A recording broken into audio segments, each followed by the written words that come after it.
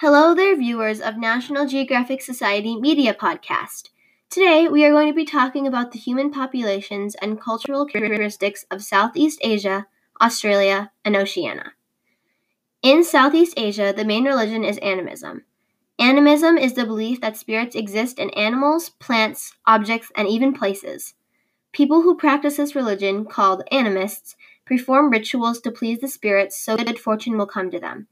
The Chinese brought Buddhism to Southeast Asia when they conquered Vietnam in 111 BC. The Chinese also brought Confucianism, which is a system of thought. During the 1300s, Arab traders brought Islam to Southeast Asia. As you can tell, there are many different religions in Southeast Asia.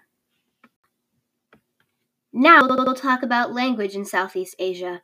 Many people speak a dialect, which is a regional variation of the main language. Southeast Asia has many different languages because, in history, diverse people come to trade. The main language used to be Malay for early traders of Arab countries, but today, English is used as the common language. Australia has a wide variety of cultures. In the 1970s, new groups began to immigrate to Australia, and because of this, around 33% of Australia's population is of Asian descent. There are over 100 languages spoken in Australia, such as Chinese, Greek, and Italian, but the main one is English.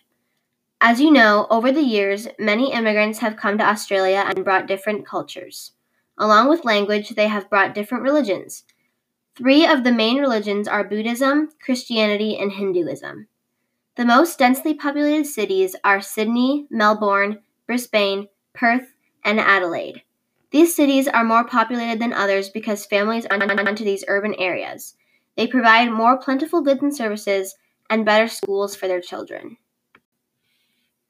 Thank you for listening to this podcast. Have a good day.